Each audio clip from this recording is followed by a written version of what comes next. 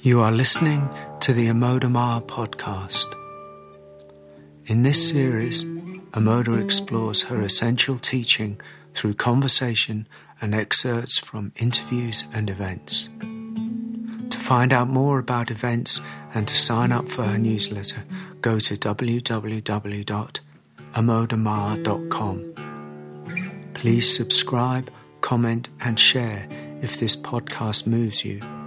And if you feel called to donate, please go to the website. Thanks for listening, and we hope you enjoy. So to begin today's session, we will start with a question. The title of your most recent book is called Embodied Enlightenment. Could you please expand upon what embodied enlightenment is? Thank you for your question, Sadie. There's a common myth of enlightenment that it's a transcendent state that elevates us above the world.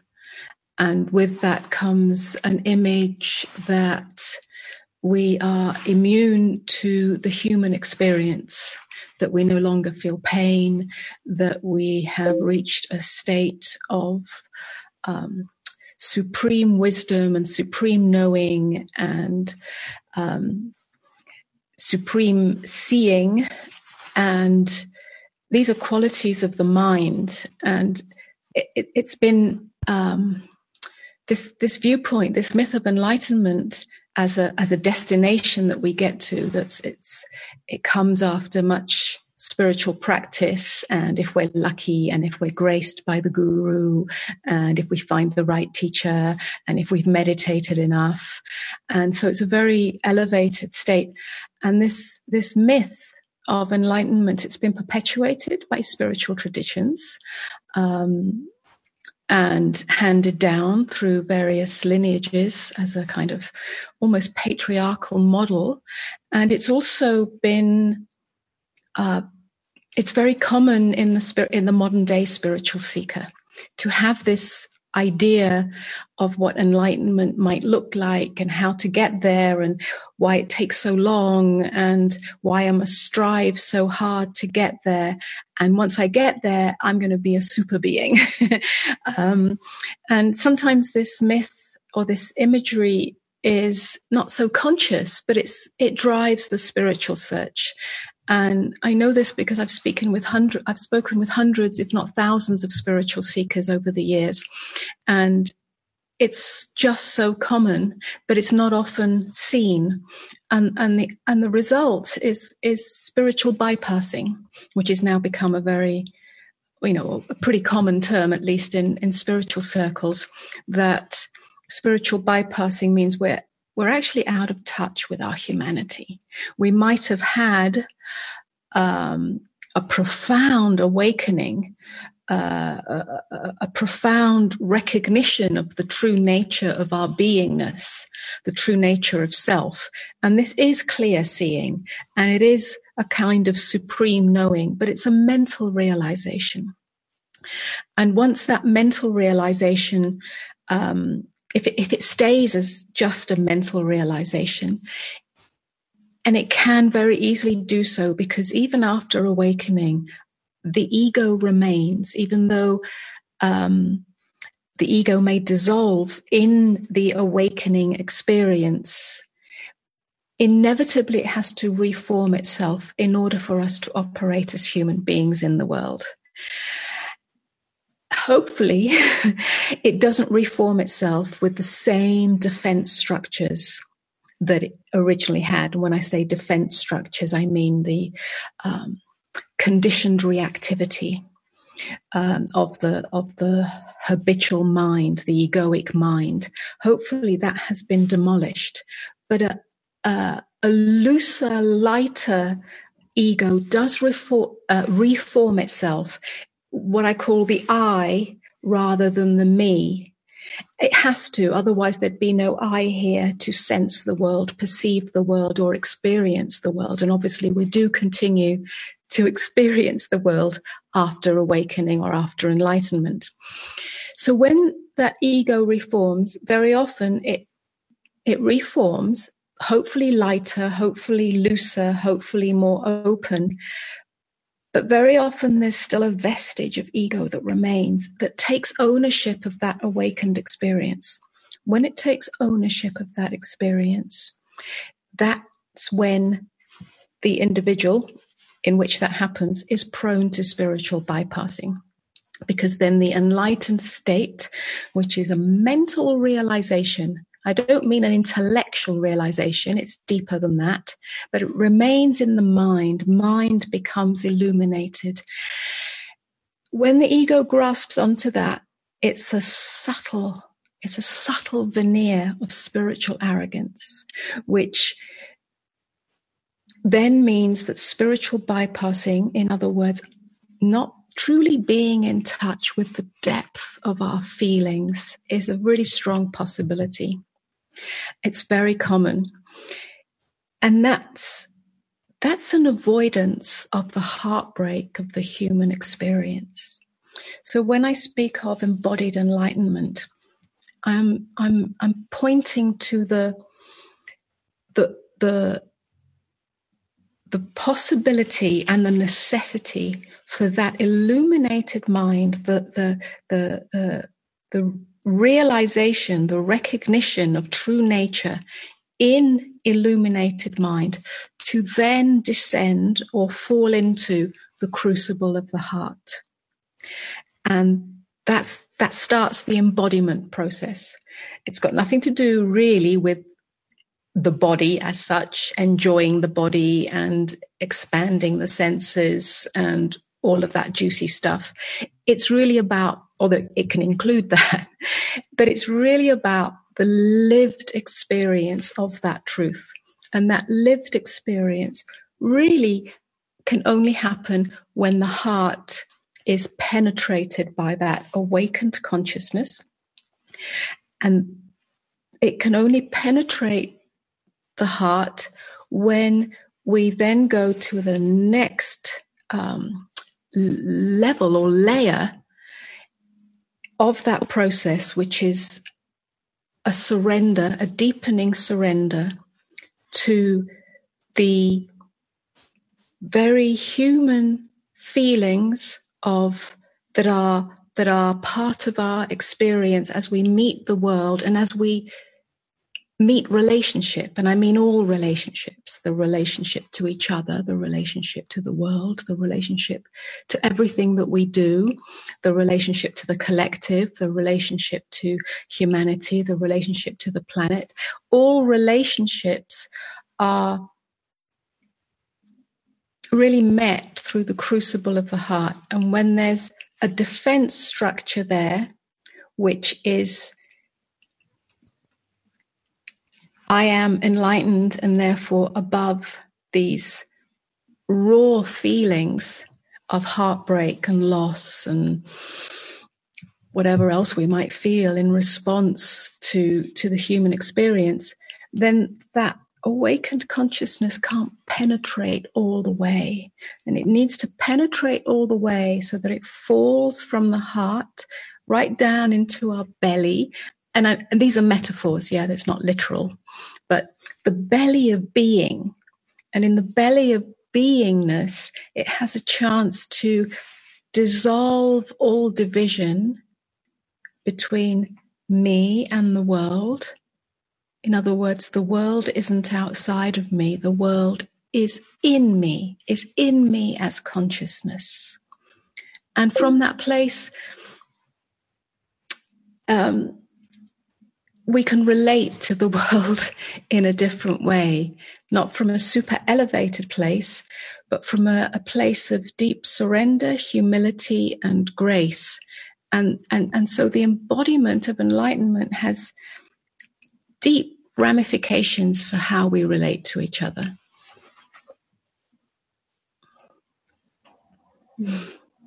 I probably could say a lot more, but that's a starting place. That's a starting place. It's, yeah. Okay. And So this is so beautiful. Thank you so much. It sounds like this is really about meeting life in a sense of being as open as we are able to in each moment. Is that kind of what you're edging on? And I know that you have an upcoming book called Falling Open in a World Falling Apart. And does this embodied enlightenment kind of lead into this falling open in a world falling apart? Yes, increasingly I speak about openness. This full embodiment of awakening or enlightenment is an openness that isn't to do with our boundaries. Yeah, but very often this gets confused with, if I'm open all the time, doesn't that mean I get hurt or abused and so on? I'm not talking about personal boundaries. Of course, we need healthy boundaries on a psychological level, on a human level. Yeah, that's just part of the negotiation of the human experience. But the falling open is the falling open into beingness. When we come to rest or fall into beingness, not just during our meditation practice, but as a lived experience, it feels like a falling open. It feels like a falling open. And I use that really as a metaphor, because what's actually falling is the acquisitive grip of the mind that wants to come to a conclusion about everything. In other words, the narratives are falling. And when we come to a conclusion about our experience, about reality, we're metaphorically operating as the clenched fist. Yeah, it's like the clenched fist of ego has a self-righteousness in it. So it comes to a conclusion about reality. This is my experience, and I'm absolutely sure that this is how it is, or this is how I feel, or this is how I see things. Yeah. And then inevitably it will flip to its opposite. So the egoic world, which is the world of division, is constantly moving between, it's like a pendulum. Yeah. And that pendulum is not only internal, but it's also in our relationships. That's why there are battles in intimate relationship. That's why there are battles between nations, between different cultures and different opinions and so on. When we fall open, it's such a surrender of the acquisitive mind, the narrative mind, the self-righteous mind. And this isn't something that we need to wait for until we're enlightened, although that may happen and that kickstarts the process, but something that we can be willing to see in ourselves in every moment, in every relationship. And if we have the courage and the willingness to see how the clenched fist of the egoic mind creates our own prison, because it creates an enemy out of reality, out of its experience, then there might be a possibility for a surrender. It's a surrender that comes from the depth of our beingness, from our deepest longing to know what peace is, to know what love is, to know what freedom is in our lived experience. And then we start to fall open. And although it feels scary, it's the greatest sanctuary there is. It's our only true sanctuary. It's like a sanctuary and an immunity. And then we can meet life as that openness. And when we meet life as that openness, which is our essential nature, It's not something other than what we are. It's just covered over with all the narratives and the habitual tendencies. Then we can meet life as openness, and everything changes. Everything changes, whether there's chaos or whether there's calamity or whether there's uncertainty. When it's met from openness, really that's the end of fear. Mm-hmm. Because in openness, there's no separation between you and what is. Because what is being experienced, it's all experienced in you as consciousness. It's not outside of you. It's not an independent happening or thing outside of you. That's a perception of the myopic ego that believes itself to be a me here in this encapsulation, and that there's a world out there and things in that world, and those things happen, and sometimes those things are bad, and then I feel bad, or sometimes those things are good and then I feel good. This is the end of that veil of division, and that's radically transformative, because if everything's happening in me as me, then it can't be divided into good or bad. It can be felt, and something, some of what I feel is, it might be painful or it might be difficult, but it's not divided by the mind. It's all a texture of life that's happening in me, as me, through me. It's the end of fear.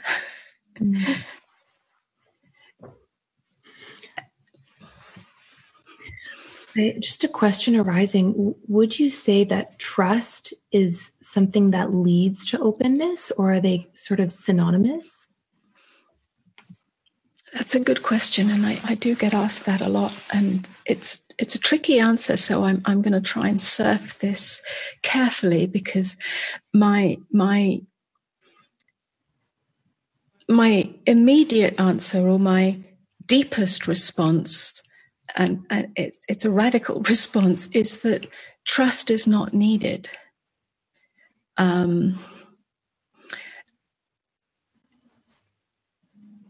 Trust is usually created by the mind that wants to know that it's going to land in a safe place. If I open, I need to land in a safe place.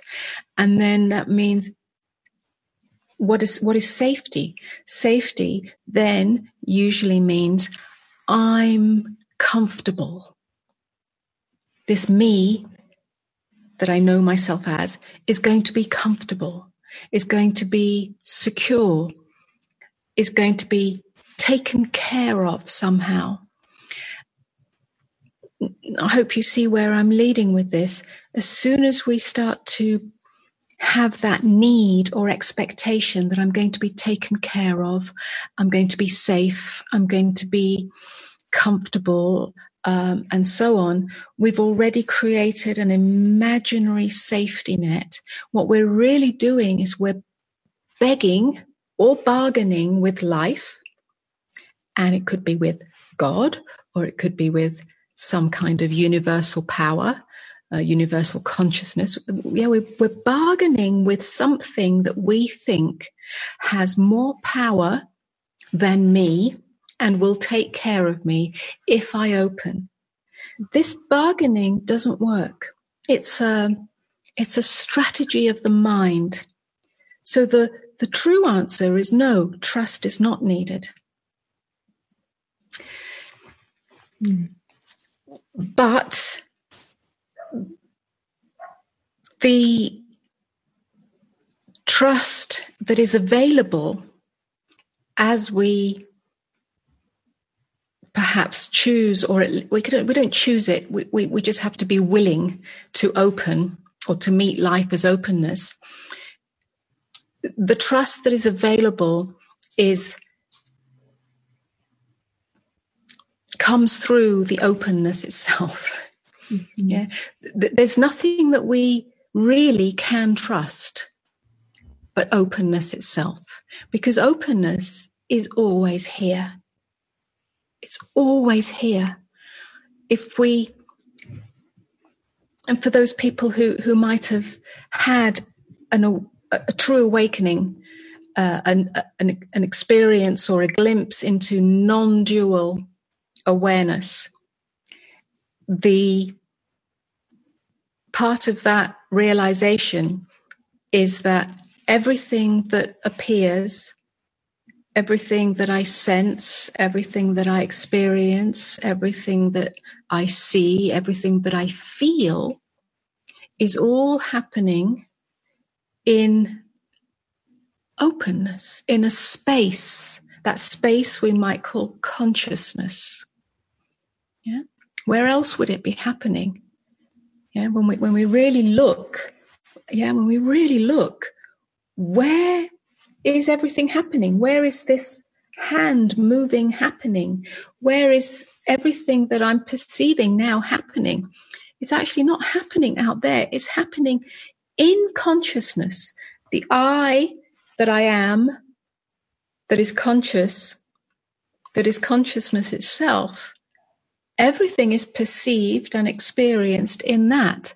And that consciousness is openness. It's space. It's spaciousness. So that's the only trust, true trust there is. We come to trust that. We don't have to have trust in it, but we come to trust it as it reveals itself more and more. It's the one constant. Everything else comes and goes. Everything comes and goes. Our feelings come and go. Our experience comes and goes. Things that seem to happen in the world come and go. Our life comes and goes.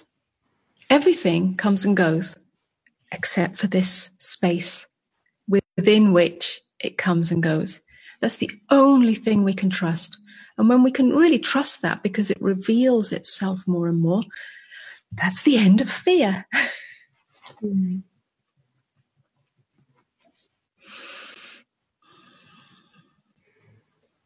Thank you so much. You speak of in your book, Embodied Enlightenment, about self-love and this being the most intimate, I don't have the exact words that you use, but the most intimate relationship that we can have is with this self-love. I would love to hear you speak about that more if you'd like to.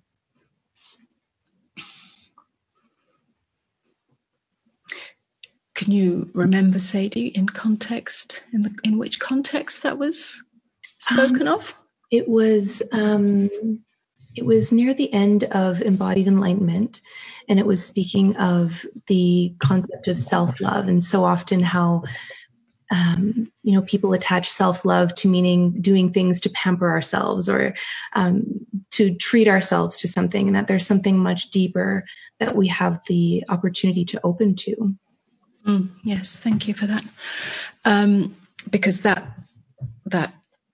phrase self-love does imply, on a surface level, it does imply the being kind to myself and taking care of myself and maybe pampering myself and so on. And all of this is good. Of course, we have to take care of ourselves. Of course, we have to tend to the mind-body vehicle with kindness, of course. But it's not the same as perhaps if I do speak of self-love, it's not the same as what I would call a self-cherishing love, or a self-love that comes from the self-cherishing mind. In other words, again, the acquisitive mind that wants to do anything and believe by doing these things that I'm a good person, that I am loved, that I am special, that I am worthy. Because very often when it comes from the mind that wants to create an identity that I am special and I'm lovable and I'm loved and all of this, because actually there's a wound of unworthiness underneath that hasn't been fully met, then we're creating an identity that can easily be threatened. Yeah, I can feel worthy in this circumstance, in this relationship. I can feel loved and I can feel good enough and I can feel that self-love, but then something else comes along or someone else comes along and I don't feel loved. I feel unworthy. So my identity has been threatened. So perhaps the self-love that you're referring to is not to do with the self-cherishing mind. I would speak about it from the place of falling in love with our aloneness, rather than falling in love with our personality self, yeah, which is creating just layers of identity, which as I was just speaking of, can get threatened depending on what happens to me. Falling in love with our aloneness is more about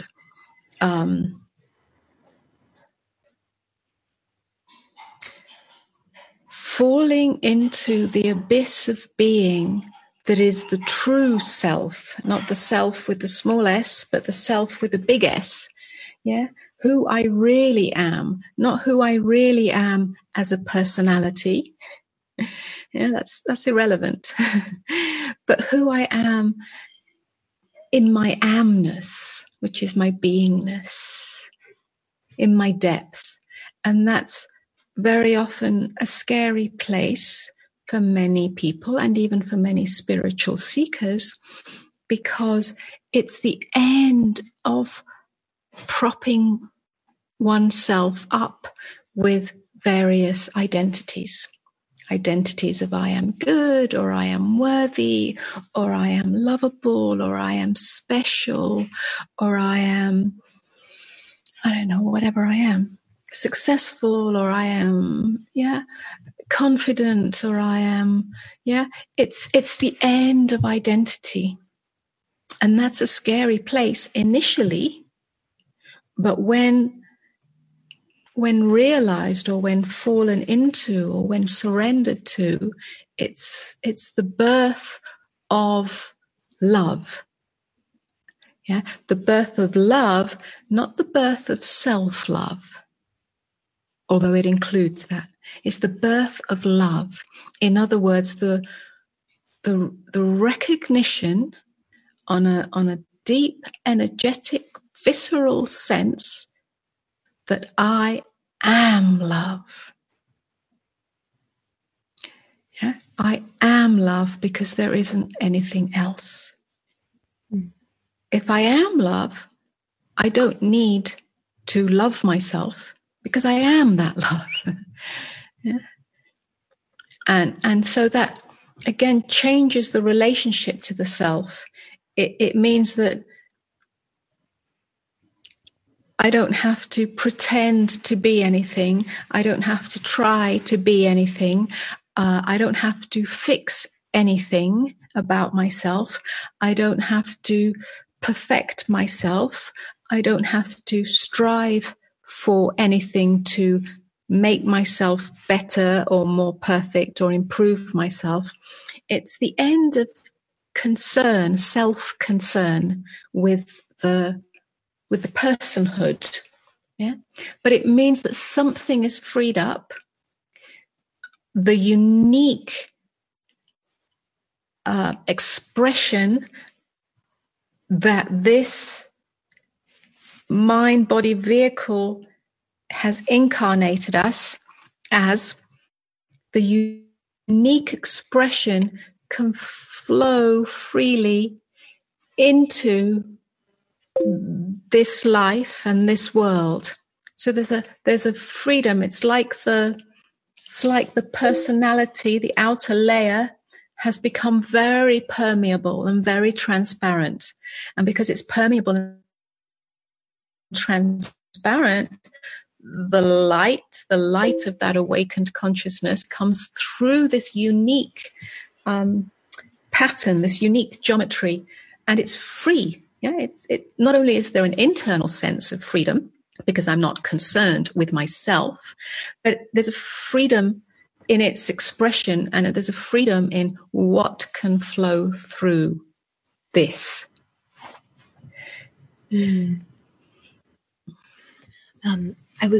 What you were saying about this unique geometry and this consciousness flowing through this unique geometry. I was reading your article the other day about polishing the crystal of our uniqueness. A question arose for me while I was reading that, and it was, would you say that our uniqueness, it only truly is flowing once this awakened consciousness is allowed to flow through? Because so often there's this, you've written about it and spoken of it, this fear of, will I lose myself in this awakening? And what you are expressing is that there's a profound uniqueness that has the opportunity to flow. And I would just love to hear you speak on what that is really. Yes. Yes. It kind of links into the beginning of the conversation when we touched on the myth of enlightenment.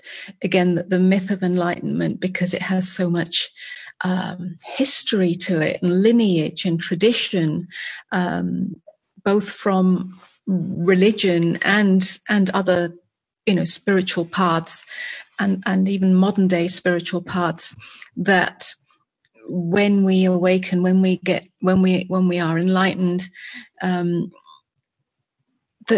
that we become this. It's almost like the image is a static one. It's usually male, but it's kind of aloof and detached and very calm, and so it kind of just gets blanded out, this image of enlightenment.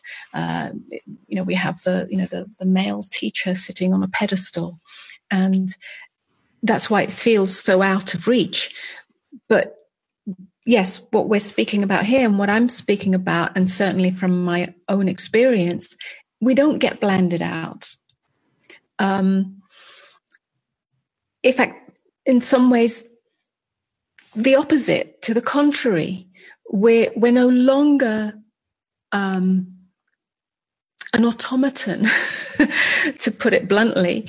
When we're subject to conditioning, to the reactions that we've learnt, which are really defense structures from childhood to protect ourselves from being hurt, psychologically, to protect ourselves from feeling unloved, when we've been trained to conform to parental rules, to social rules, to cultural rules, and we haven't actually examined, to gender rules, and we haven't examined whether those identities that are formed in that are really true, or whether they're a prison that's been created.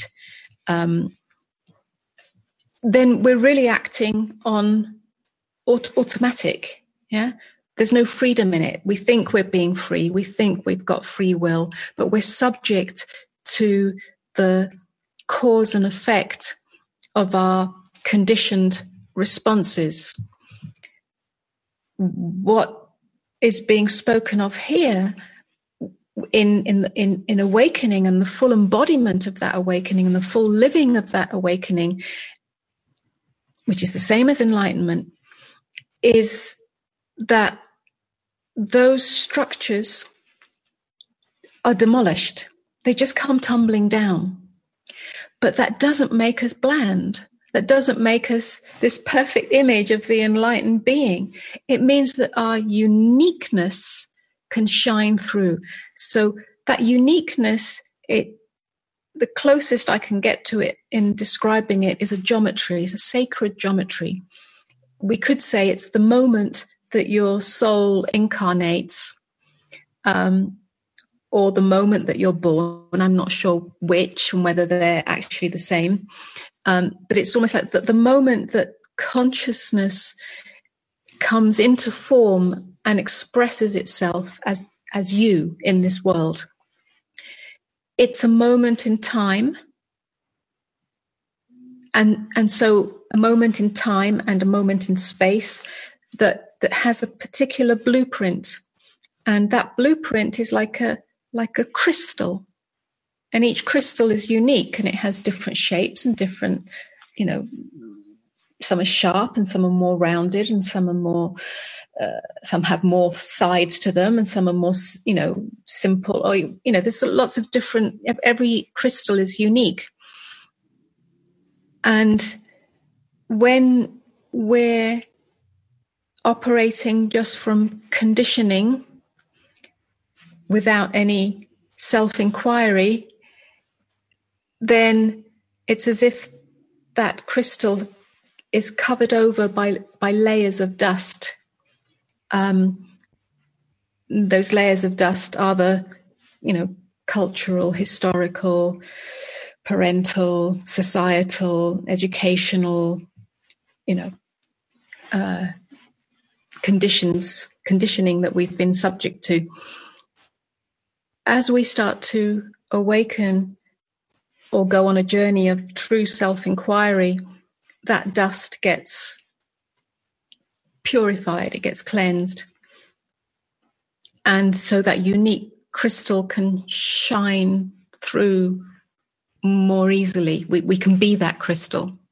So our uniqueness in that sense, which is not just to do with our behavior. I'm not talking on a behavioral level, because on a behavioral level, that's subject to our society and our culture to some degree.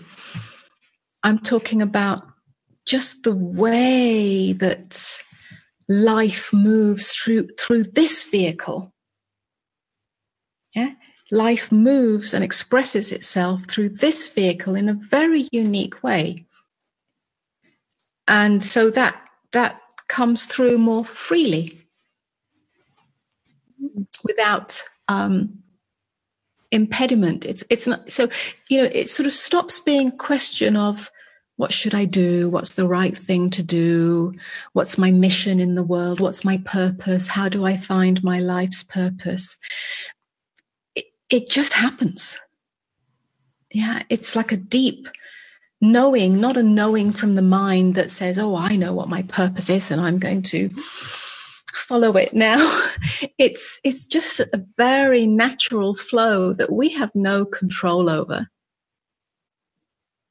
It's like the floodgates are opened, and it could be very, for one individual, it might be very still. And very like a gently meandering river, and for another individual it might be like a bubbling brook, and it's very effervescent. So that's where the uniqueness comes in. But we have no control over that. Okay, I have a question that's kind of arising through what you're describing. I'm wondering, at the core of why we don't all experience our own uniqueness in every moment, is it simply a sense of unworthiness and layers and layers and layers of that? Or what would you say that it is that keeps us from, in all moments, feeling our own uniqueness fully expressing?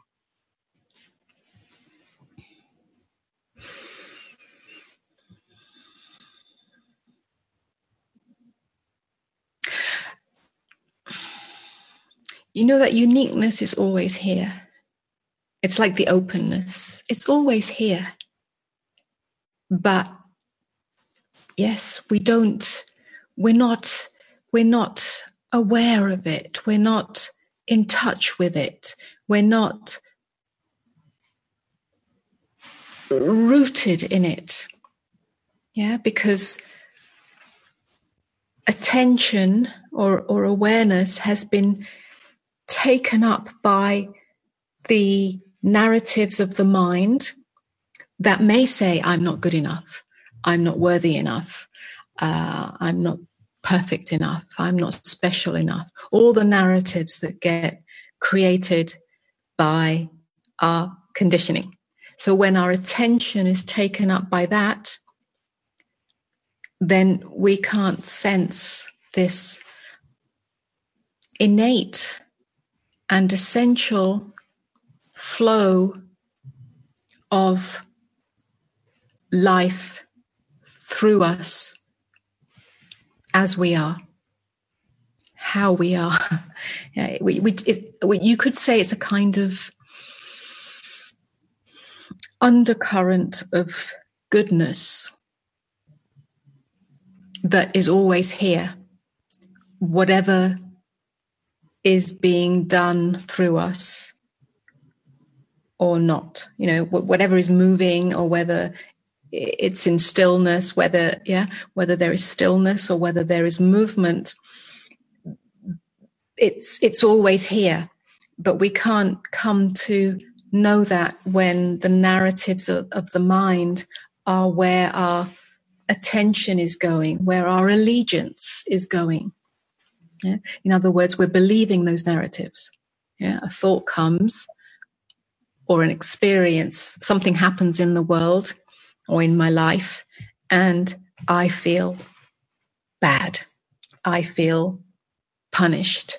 I feel unlucky. I feel let down. Or the opposite. I might feel incredibly successful. I might feel very special. I might feel victorious. Whichever side of the pendulum it is, when our allegiance is given to that narrative, we've missed the deeper reality, which is a spring, a well, a deep pool of goodness that is always here, and that goodness is always moving through us. Yeah, we don't have to take ownership of it.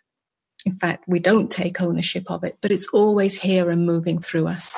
And in that sense, that unique flow is always informing us. It informs us. It's like an intelligence that's always informing us, that we can't really listen to.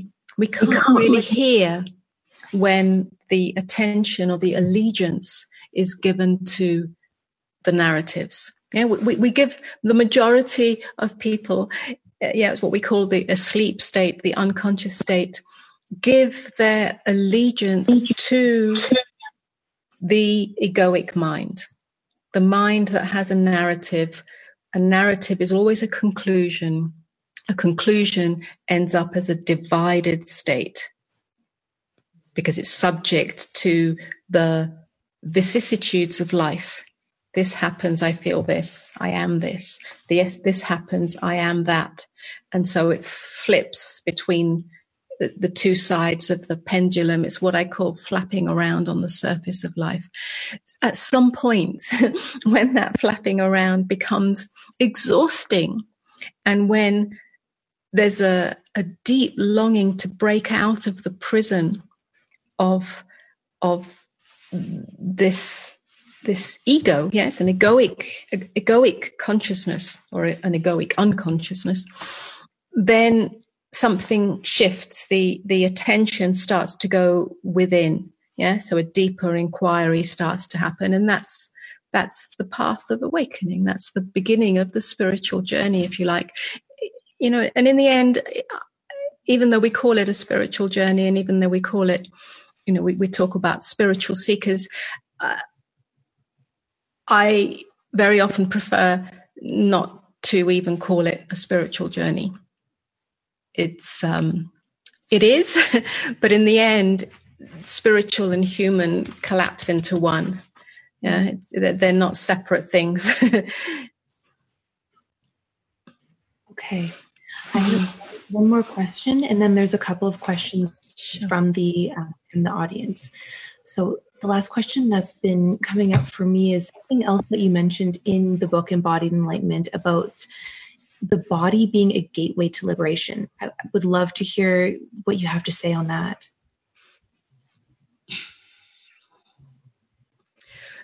One of the things that gets, again, it's a tricky conversation because we have to surf on the edge, because nothing is ever one thing or another. Truth is paradoxical. So I could say that there is no body, yeah? There's only consciousness, and that is true. But the opposite is also true in that we have to really feel the body in order for that truth to be realized. So when I say that the body is a gateway, I'm really referring to, again, the tendency for spiritual bypassing, which is very common in especially non-dual spiritual circles, where the body is denied because there is very often a profound realization that consciousness is primary. It comes prior to the experience of form, prior to the experience of this body, prior to the experience of the world, and is the only constant because the body also comes and goes. Yeah. It's born and it dies, or it appears and it disappears, and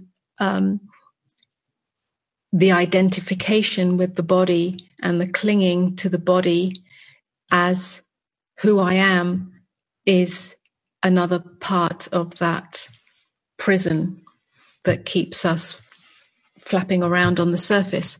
So, however, to say that I am not the body, or to realize that I am not the body, and then to proceed by denying the need to take care of the body is a great error. Yeah. That if I am not the body, then the body doesn't matter, so I don't have to look after it. It doesn't matter what I eat, and so on and so on. And there's a kind of, again, the myth of spiritual asceticism that does not serve the full embodiment of awakening or enlightenment in this world, in this modern day age. Yeah, we're not. It's not relevant to go and hide in the cave for 1,000 years and not take care of the body, and go into a deep state of meditation. That's not what's being called for. We're being called to be in the world, but not of the world. And that means to be in the world and not of the world means that we are not identified with the body.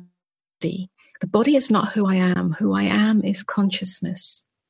That's the foundation. It's the foundation of waking up out of the dream of form. That's primary. And without that, there can't be any real transformation of consciousness.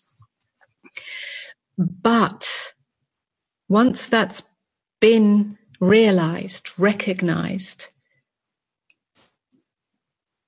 there's a kind of return to the world of form, where the world of form is embraced as an expression of that consciousness, and then whatever needs to be taken care of in terms of the world of form, which includes my body, is included. That means that we feel. Spiritual bypassing comes to an end. We're no longer denying or avoiding the human experience that is felt. Yeah, the body feels. We don't feel in any other way. We feel through the senses. It's a felt sense, even if it's not directly on the body, when we feel, it's an energetic, felt sense. So that's what I mean by the body being a gateway. Yeah. It's like being in the body, but not of the body.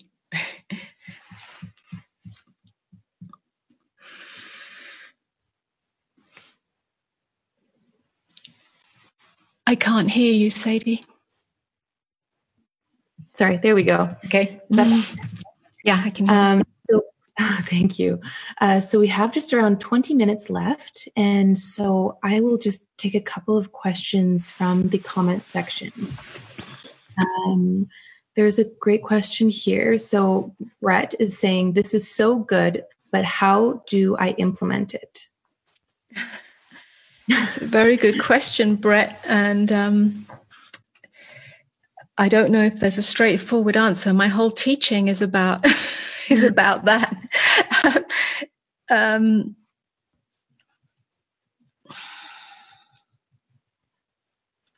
You implement it, if you like. You see, it's not a formula. Yeah, you can't say, well, do this, and you're going to get to this. It's an inquiry. It's an investigation. It's an invitation to listen to what is deeper, more true than the narratives of the mind. That's something that you probably will need to be invited into through a conversation, through spiritual inquiry. Let's not call it spiritual, but through inquiry, over and over again. That's what I offer. That's what I teach. That's why I speak in public. That's why I have gatherings. That's why I have conversations with individuals.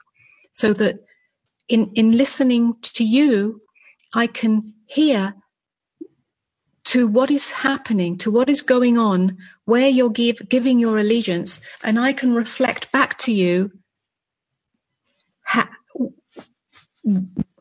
what's actually happening, and then invite you to go deeper than that. So that's really what I'm saying here.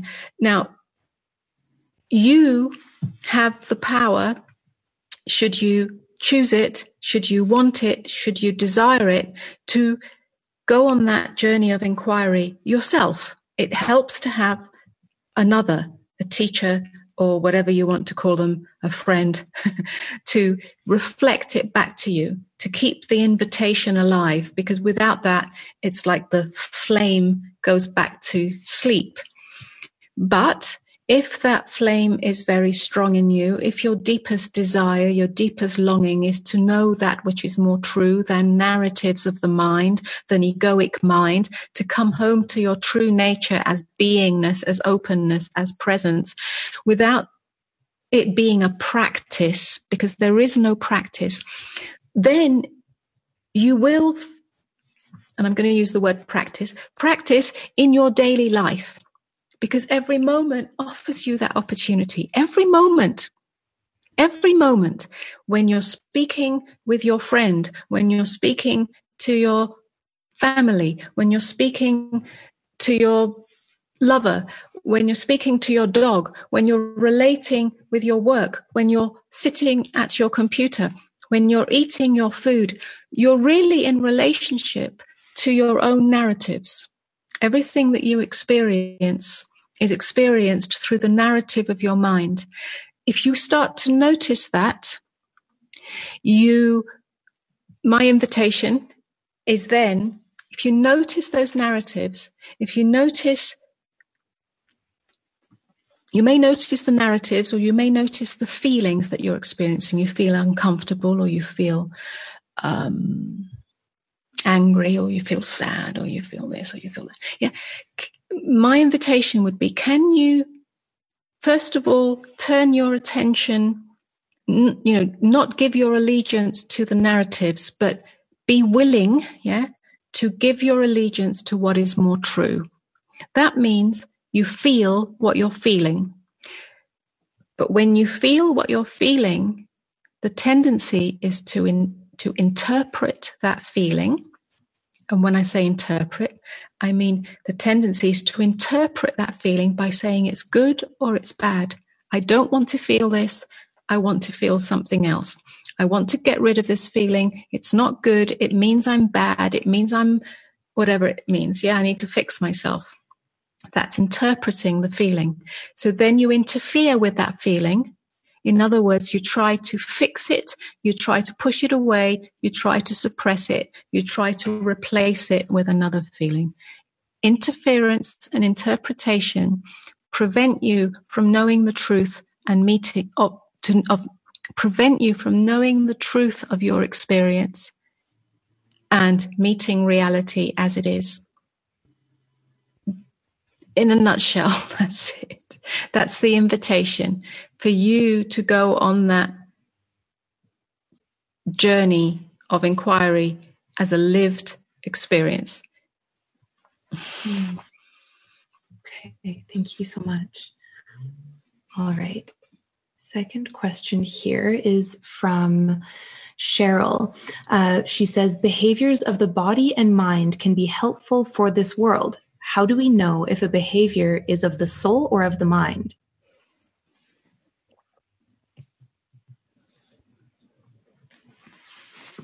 Thank you for that question.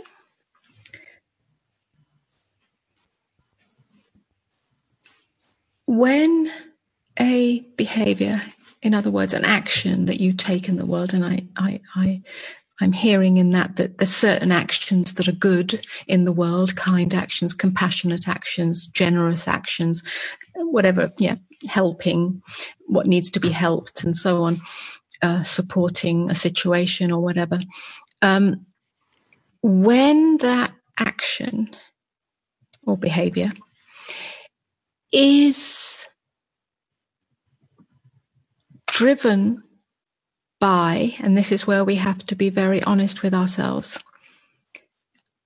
if I do this, it means I'm a good person.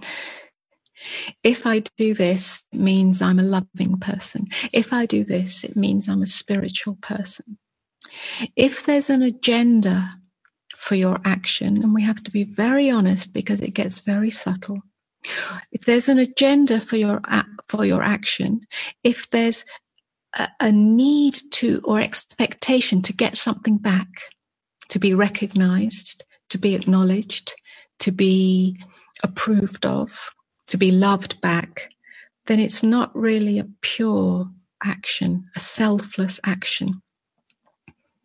That's a possible discernment. A discernment between an action that comes from the mind, which always has an agenda for the outcome because it's trying to uphold an identity of me, or a pure action which has no self in it. It's almost instinctive. It's natural. It just happens. There's no self in it to self-congratulate in any way, and there's no self in it to expect anything in return.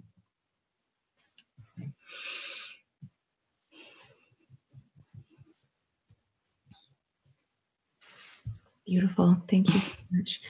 I think we probably have time for a third question.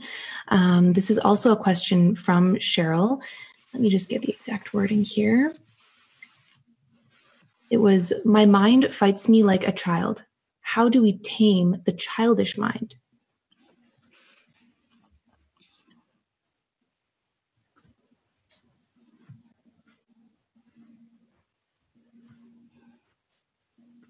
Cheryl, I'm going to bounce back a question. When you say your mind fights you like a child, demanding, is it doing something? Attention or reward?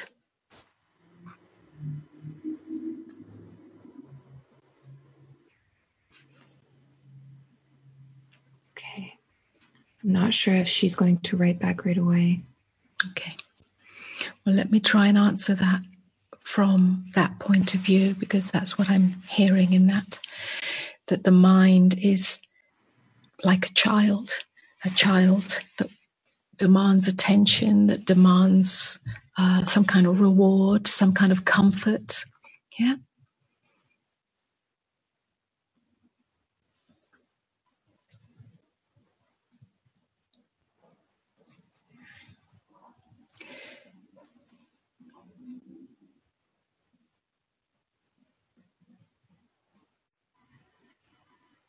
If you see the mind as an enemy, then you will enter the battle zone. Yeah. So even though we're talking, or I've spoken or pointed to the mind, the acquisitive mind, the ego mind, being a prison and so on, and not being your true self, I also I also invite you not to do battle with your mind, because entering the battle zone simply perpetuates that inner war. When your mind is seemingly having a tantrum or demanding attention or so on, the best approach is to be tender. Being tender does not mean that you pander to the mind's demands. Being tender means that there's a gentleness in you. You're not entering the battle zone. You're not fighting back. You're not trying to suppress the mind. You're not punishing the mind. You're not trying to tell it it's wrong or to control it, because all that's happening in that is that the mind, you're using the same mechanism to get rid of the thing that, you're using the same mind to fight the mind that you're trying to get rid of. It's just a war in your mind. It's not yourself, your true self, that is having the battle with the mind. It's the mind having a battle with the mind. That's what I call the divided mind. Gentleness, tenderness is no fight, no war. You simply just soften the whole mechanism in you. Yeah, it's a surrender of mind. You may experience yourself falling open, because when mind doesn't fight mind, there's nothing to grip onto. Something falls open. You fall into beingness. In beingness, there is no mind. There is no divided mind. There is no mind fighting with mind. So see if you can find gentleness in you. Thank you so much, Embodied. Thank you, Sadie. Thank you for having invited me and being part of the Unify Network. Beautiful, really beautiful. Thank you. Hey, thank you so much.